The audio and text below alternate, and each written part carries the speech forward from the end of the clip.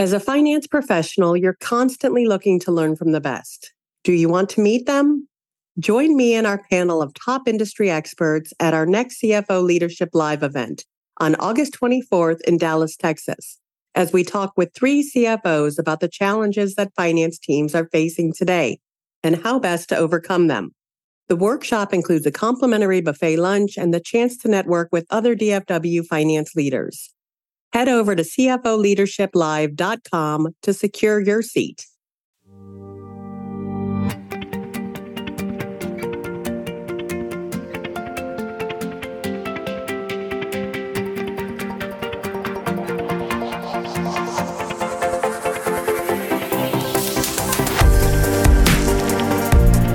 Welcome back to CFO Weekly, where we're talking with financial leaders about how to build efficiency in their teams, create time for strategy, and ultimately get results. With your host, Megan Weiss. Let's jump right in. Today, my guest is John Trusolino. John is the Director of Business Solutions for Donnelley Financial Solutions, or DFIN. With more than 2 decades of SEC and global reporting experience, he is leading DFIN's ESG Thought Leadership, Client Engagement and Partner Program, including authoring ESG Thought Leadership, geared for CFOs and finance teams, published on FEI Daily, as well as expanding ESG credentials with Berkeley U ESG Board Certification, and currently working on SASB FSA training certification. Mr. Trusolino participates and leads emerging ESG reporting working groups, including EDM Council ESG Working Group, the Data Coalition Chair ESG Working Group, XBRL US Chair Regulatory Modernization Working Group, Data Quality Committee. John, thank you so much for joining me today. Oh, it's a pleasure to be here. Thank you for inviting me to the podcast. Yeah, today we'll be hearing your story and learning about environmental, social, and governance, or ESG. These days, investors are increasingly applying these non-financial factors as part of their analysis process to identify material risks and growth opportunities. This is an area that's pretty new to me, so I'm really looking forward to learning more about this topic, but let's start with you. First of all, can you tell us a little bit about your career journey and how it is that you got to where you are today? Sure, Megan, thank you. So I started my career in the printing world, and I'm evolving along the path of moving from helping companies communicate their financials in the printed format as it evolved to an electronic format, very closely aligned with the migration of regulatory reporting at the Securities and Exchange Commission. And so in the printing world, in the early 90s, we helped the community move from printing documents and sending them to the SEC to the electronic EDGAR filing system. And in doing so, we also built a roadmap that allowed us to move from the document format to a digitized format in the mid-2000s, when the SEC created a requirement to use machine-readable format. And fast forward to today, the global regulatory environment is embracing the use of machine-readable formats. And so over my career, I've gone from watching information put on a piece of paper, printed, and sent out to millions of people to see this information now produced in a digitized format using interoperable standards to help more efficiently and effectively communicate complete, consistent, and accurate data. And all of this while benefiting the environment by not printing these documents. Yeah, that's amazing. Technology has brought us so far in the last 20 years. When I was an auditor, like way back when I started my career, and I can remember sending stuff to the printers when it was actually printed format. Yes. And so our goal here at DFIN and our senior management team and board of directors are moving toward 44% of our revenue to be derived from SaaS products and services by 2024. And so a major shift in our platform and our service and our client service model to support the evolution of technology tools that are used for governance and for reporting on the global scale. So let's talk about Donnelley Financial Solutions for a second, or DFIN. What exactly is it that they do? Sure. Donnelley Financial Solutions was derived from Donnelley printer who has their roots in Chicago from 1860. So I love working for a company that has such a long history. Our division was spun out in 2016 as Donnelley Financial. Donnelley Financial Solutions really helps companies on their evolution of risk and compliance solutions, bringing together both SaaS and service models to deliver fit-for-purpose solutions for clients in their risk management, regulatory, and in investor communications models. So did it spring from R.R. Donnelley? R.R. Donnelley was the parent company, and we spun off in 2016 to create DFIN, Donnelley Financial Solutions. Okay, so how long have you been with the organization now? Sure, I started with Donnelley in 2006. I came on then as a product specialist as the SEC was beginning their roadmap to transition from collecting documents to collecting data using a standardized format called XBRL, for Extensible Business Reporting Language, which, Megan, is equivalent to thinking about the use of a barcode. When you scan a barcode, it tells you the price, the place it's manufactured, the quantity, the contents. I might even tell you expiration date. And so there's a machine-readable barcode on data today. And at DFIN, we think this is extremely important in light of the fact that material isn't read today. It's used by bots. It's algorithms and machine learning and artificial intelligence. So when you apply standardized, interoperable data, then you can finally see the proliferation of artificial intelligence and machine learning deliver high quality, complete, consistent data. And for those in the finance industry, that's really exciting. Yeah, that's so interesting. I don't think of data as not being read, but you're right. I mean, it's mostly being read by robots these days. Very much so. And the SEC is aware of that. And you'll see in the SEC's recent rulemaking that almost all of the new rules require some part to be formatted using structured data, whether it's an XML data stream or an XBRL or inline XBRL. The SEC and other global regulators, like in the EU for the ESEF mandate, are also requiring that. And Megan, there's one other piece of this that's very important. You can have data that's standardized and data that's interoperable, but if it's not audited and there's no assurance, it misses that trust and transparency. Yeah. And so now regulators are also requiring that this data be audited. So what are your proudest achievements since joining DFIN? Sure. For me, the proudest achievement is to be here for the transition of disconnected documents to documents that are created using standardized, interoperable, machine-readable information.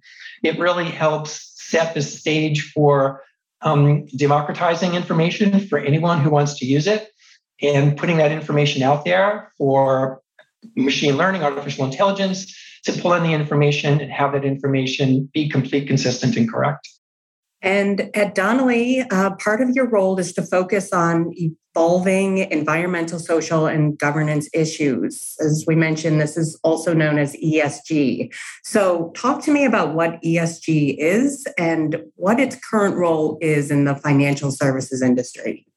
So in the financial services industry, environmental, social, and governance, it's really starting to take traction for a couple of reasons. And CFOs and controllers and auditors are paying attention.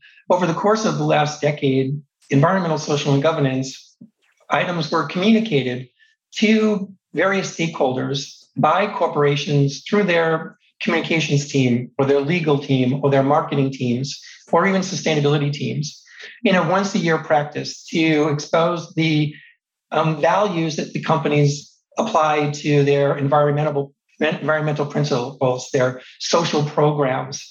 Today, this information is now being measured and monetized and put into company-specific KPIs.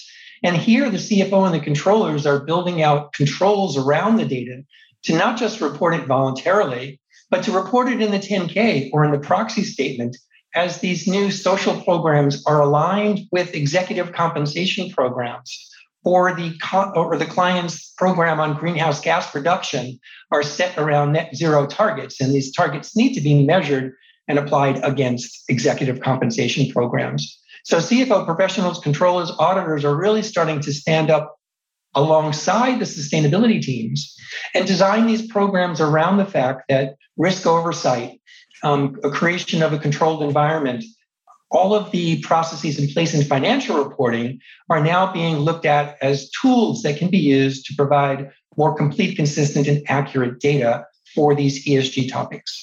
It's really interesting. How are they monetizing things like environment and social topics? Well, for companies that are looking at talent management, diversity, equity, and inclusion, we are in the great resignation era, right? And so turnover has become a huge problem for many boards. In fact, it's probably one of the top 3 challenges at company today at the board level and C-suite level. And so diversity, equity, and inclusion, talent management programs, these retention programs and training programs and employee-centric programs are really designed around keeping that talent, retaining that talent, and bringing new talent to the company. So you're monetizing your business through a social program that was not deemed important possibly maybe 5 or 10 years ago, but it's become critical as companies evolve from the COVID pandemic. And we need to work on talent management as an aspect of building long-term value for the company with a lower turnover rate. So, and you might have just answered this, but why is ESG more important now than ever? Are there reasons beyond talent management? Sure. So the SEC in March unveiled their long-awaited climate rules, and the proposed enhancement and standardization of climate really is the springboard for a lot of this information to be reported in the 10K and proxy statement. But before the SEC came out with the proposed rules, they spent the last year looking at companies voluntarily disclosing this information and publishing it on their websites. And in late to mid last year, the SEC sent out comment letters. Dear CEO, dear CFO, we noticed that you include greenhouse gas emissions on your ESG report on your website. What decisions did you use to not include that information, if it's material, in your 10K? And so the SEC is really starting to build a roadmap that looks at the risk around greenhouse gas. And the proposed rules will require companies to provide Scope 1, Scope 2, and Scope 3, if needed, greenhouse gas emissions to the SEC, and then describe how that impacts the materiality to their strategy of the company in the MD&A section of their 10Ks. So obviously it's the CFO that's putting together the 10K at the end of the day. But what other role will the CFO play in this ESG strategy? So to date, there are leaders in sustainability reporting, and DFIN did a pulse report in January, and we looked at 100 ESG leaders across the marketing, legal, communications, IR, and finance group, 100 in the US, 100 in the UK.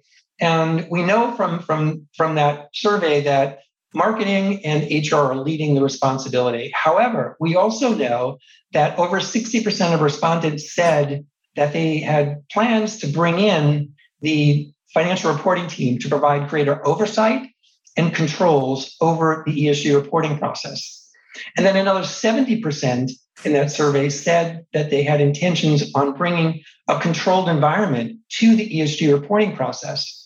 And so here you see CFOs and financial reporting teams really taking the lead as they build up the best strategies and practices for bringing these teams together, HR, marketing, communications, with the financial reporting teams to build out the full picture of their ESG reporting process, map that, identify the gaps, and start to build the control environment that allows them to have an on-ramp for SEC reporting and prepare for this information to have limited assurance in year 2 of the SEC's rule and reasonable assurance in year 3. So you clearly, the CFO, the controllers, the chief audit officers are all paying attention to the evolution of reporting from a communications model or a sustainability team to under the leadership of the CEO and the audit functions within the company designed around higher quality and audited information. After all, when it's in the 10K, you have to have your auditors review that. And, the board has their fiduciary responsibility as well. Yeah, sounds like I'm always talking on the podcast about like silos and how finance and accounting can no longer operate in a silo. But this sounds like one clear example of why that can no longer be. Absolutely. It's coming to a point where these silos are being torn down and they're being rearranged. And it's not one team doing more than the other. Our survey also did a study of the collaboration within companies. And we know from the survey that it is highly a collaborative process, that within the companies, they rely on collaboration across the company to identify responsibility of data owners and subject matter experts within various aspects of the company. That may be in operations, that may be in communications, that may be in procurement, that may be in supply chain management, that are all now part of this ESG reporting process. And so it truly is a collaborative experience for companies and the CFO to bridge these teams and bring them together. And in your mind, what is the key to building an effective ESG strategy? Sure. So DFIN has developed a program where we help our clients along the path of their ESG journey, we call it. Many of them will start their journey with a materiality assessment. It helps them identify the company-specific items that may be important within their sector. Megan, I do like to point out some good news around this, right? It's a very challenging world for ESG reporting. There are standards that came out that help companies identify the financial material items within industries. And so there's a standard called the Sustainability Accounting Standards Board, SASB, that has identified accounting standards within 77 industries.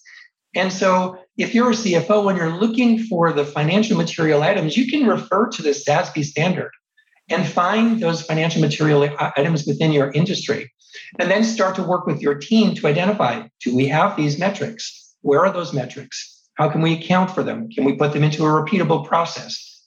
What are the gaps? Then we'll look at their peers. What are your peers doing? Are they including more or are they providing less? Because right now it's still all voluntary. And then through that process, companies identify thematic messages that they want to align with long-term business creation, which is part of the board's role in strategy and risk management. And so once that's all done, we bring it together and put it into a SASB fact sheet or an ESG or sustainability report. Or we help the clients write content to put in their proxy statement aligned with board oversight of ESG and identify the skills matrices within the board's composition to show that the boards are following on these items. And human capital management is one of the items that we're following, and several of our board members have a deep background on human capital management.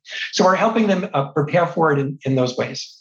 So you just kind of explained how DFIN can help, but what differentiates DFIN from its competitors? Are there competitors? Absolutely. So DFIN is taking the role of being a SaaS solutions provider with a level of expertise in the ESG and compliance world. And so we provide a one-stop shop for issuers to work with us as they prepare their roadmap and take their journey down the ESG reporting process. Some of our competitors only offer one aspect of software. They'll give you the tools to make it happen, but they can't help you along the journey by identifying the materiality issues. They can't do the peer analysis or create the company KPIs that you want to use to begin the reporting process. Or they'll just report on the information in a SaaS model. So DFIN is the solutions provider that brings this all together in a team that combines SaaS services and expertise within the ESG reporting domain. So is there like an ideal client of yours? I imagine it's hard for a lot of companies to even know where to start. That is a big question that we receive all the time, Megan. Companies want to know where to start. Yeah. And it often resides at the board level. We get the feeling that boards are really starting to pay attention to this. And when they do, then it goes down to the C-suite. And the C-suite wants to know what it is my peers are doing. How can I begin to understand the ESG metrics that I need to measure and manage? And we begin the journey with them by doing that materiality assessment. The good news that the SEC has put in place is their migration from voluntary reporting around greenhouse gases to mandated reporting will follow a phase-in. So the largest accelerated filers will go in first. So the biggest corporations will need to comply with the SEC's mandate first. And that gives the on-ramp for the non-accelerated filers and the small business companies as they can build on the economies of scale that will come into play after helping the largest companies go through this reporting process for the first time. And in your experience, what do you see as some of the common mistakes that companies make when it comes to ESG? Honestly, the most common mistake is don't wait for everything before you start down the path. We are helping clients to disclose very high-level information in their proxy statement around the new committees that were created to provide oversight of ESG, including graphics that show where those committees are, how often those committees meet, where the senior team has responsibility for a control environment, and building that process and communicating that in the proxy statement. You can do that while you're in the process of identifying company KPIs, while you're identifying the gaps of where data may reside and where you have to begin to collect data. And so don't wait until it's all ready. Begin the journey with small steps. Yeah, I imagine it's taking that first step. As always, that's the hardest. It is taking that first step that is the hardest. And it's something that we catalog every year. So this is the 10th year that DFIN will put together our Guide to Effective Proxies. This year's Guide to Effective Proxies will take a special look at ESG oversight in the proxy statement. This is the section that has received a lot of attention over the last year and a half. And as the SEC is requiring oversight of climate in their proposed rules from the board and from the C-suite, we expect this section to be built out as well for the 2023 proxy season, which is something that clients will begin working on soon after their annual meetings taking place right now.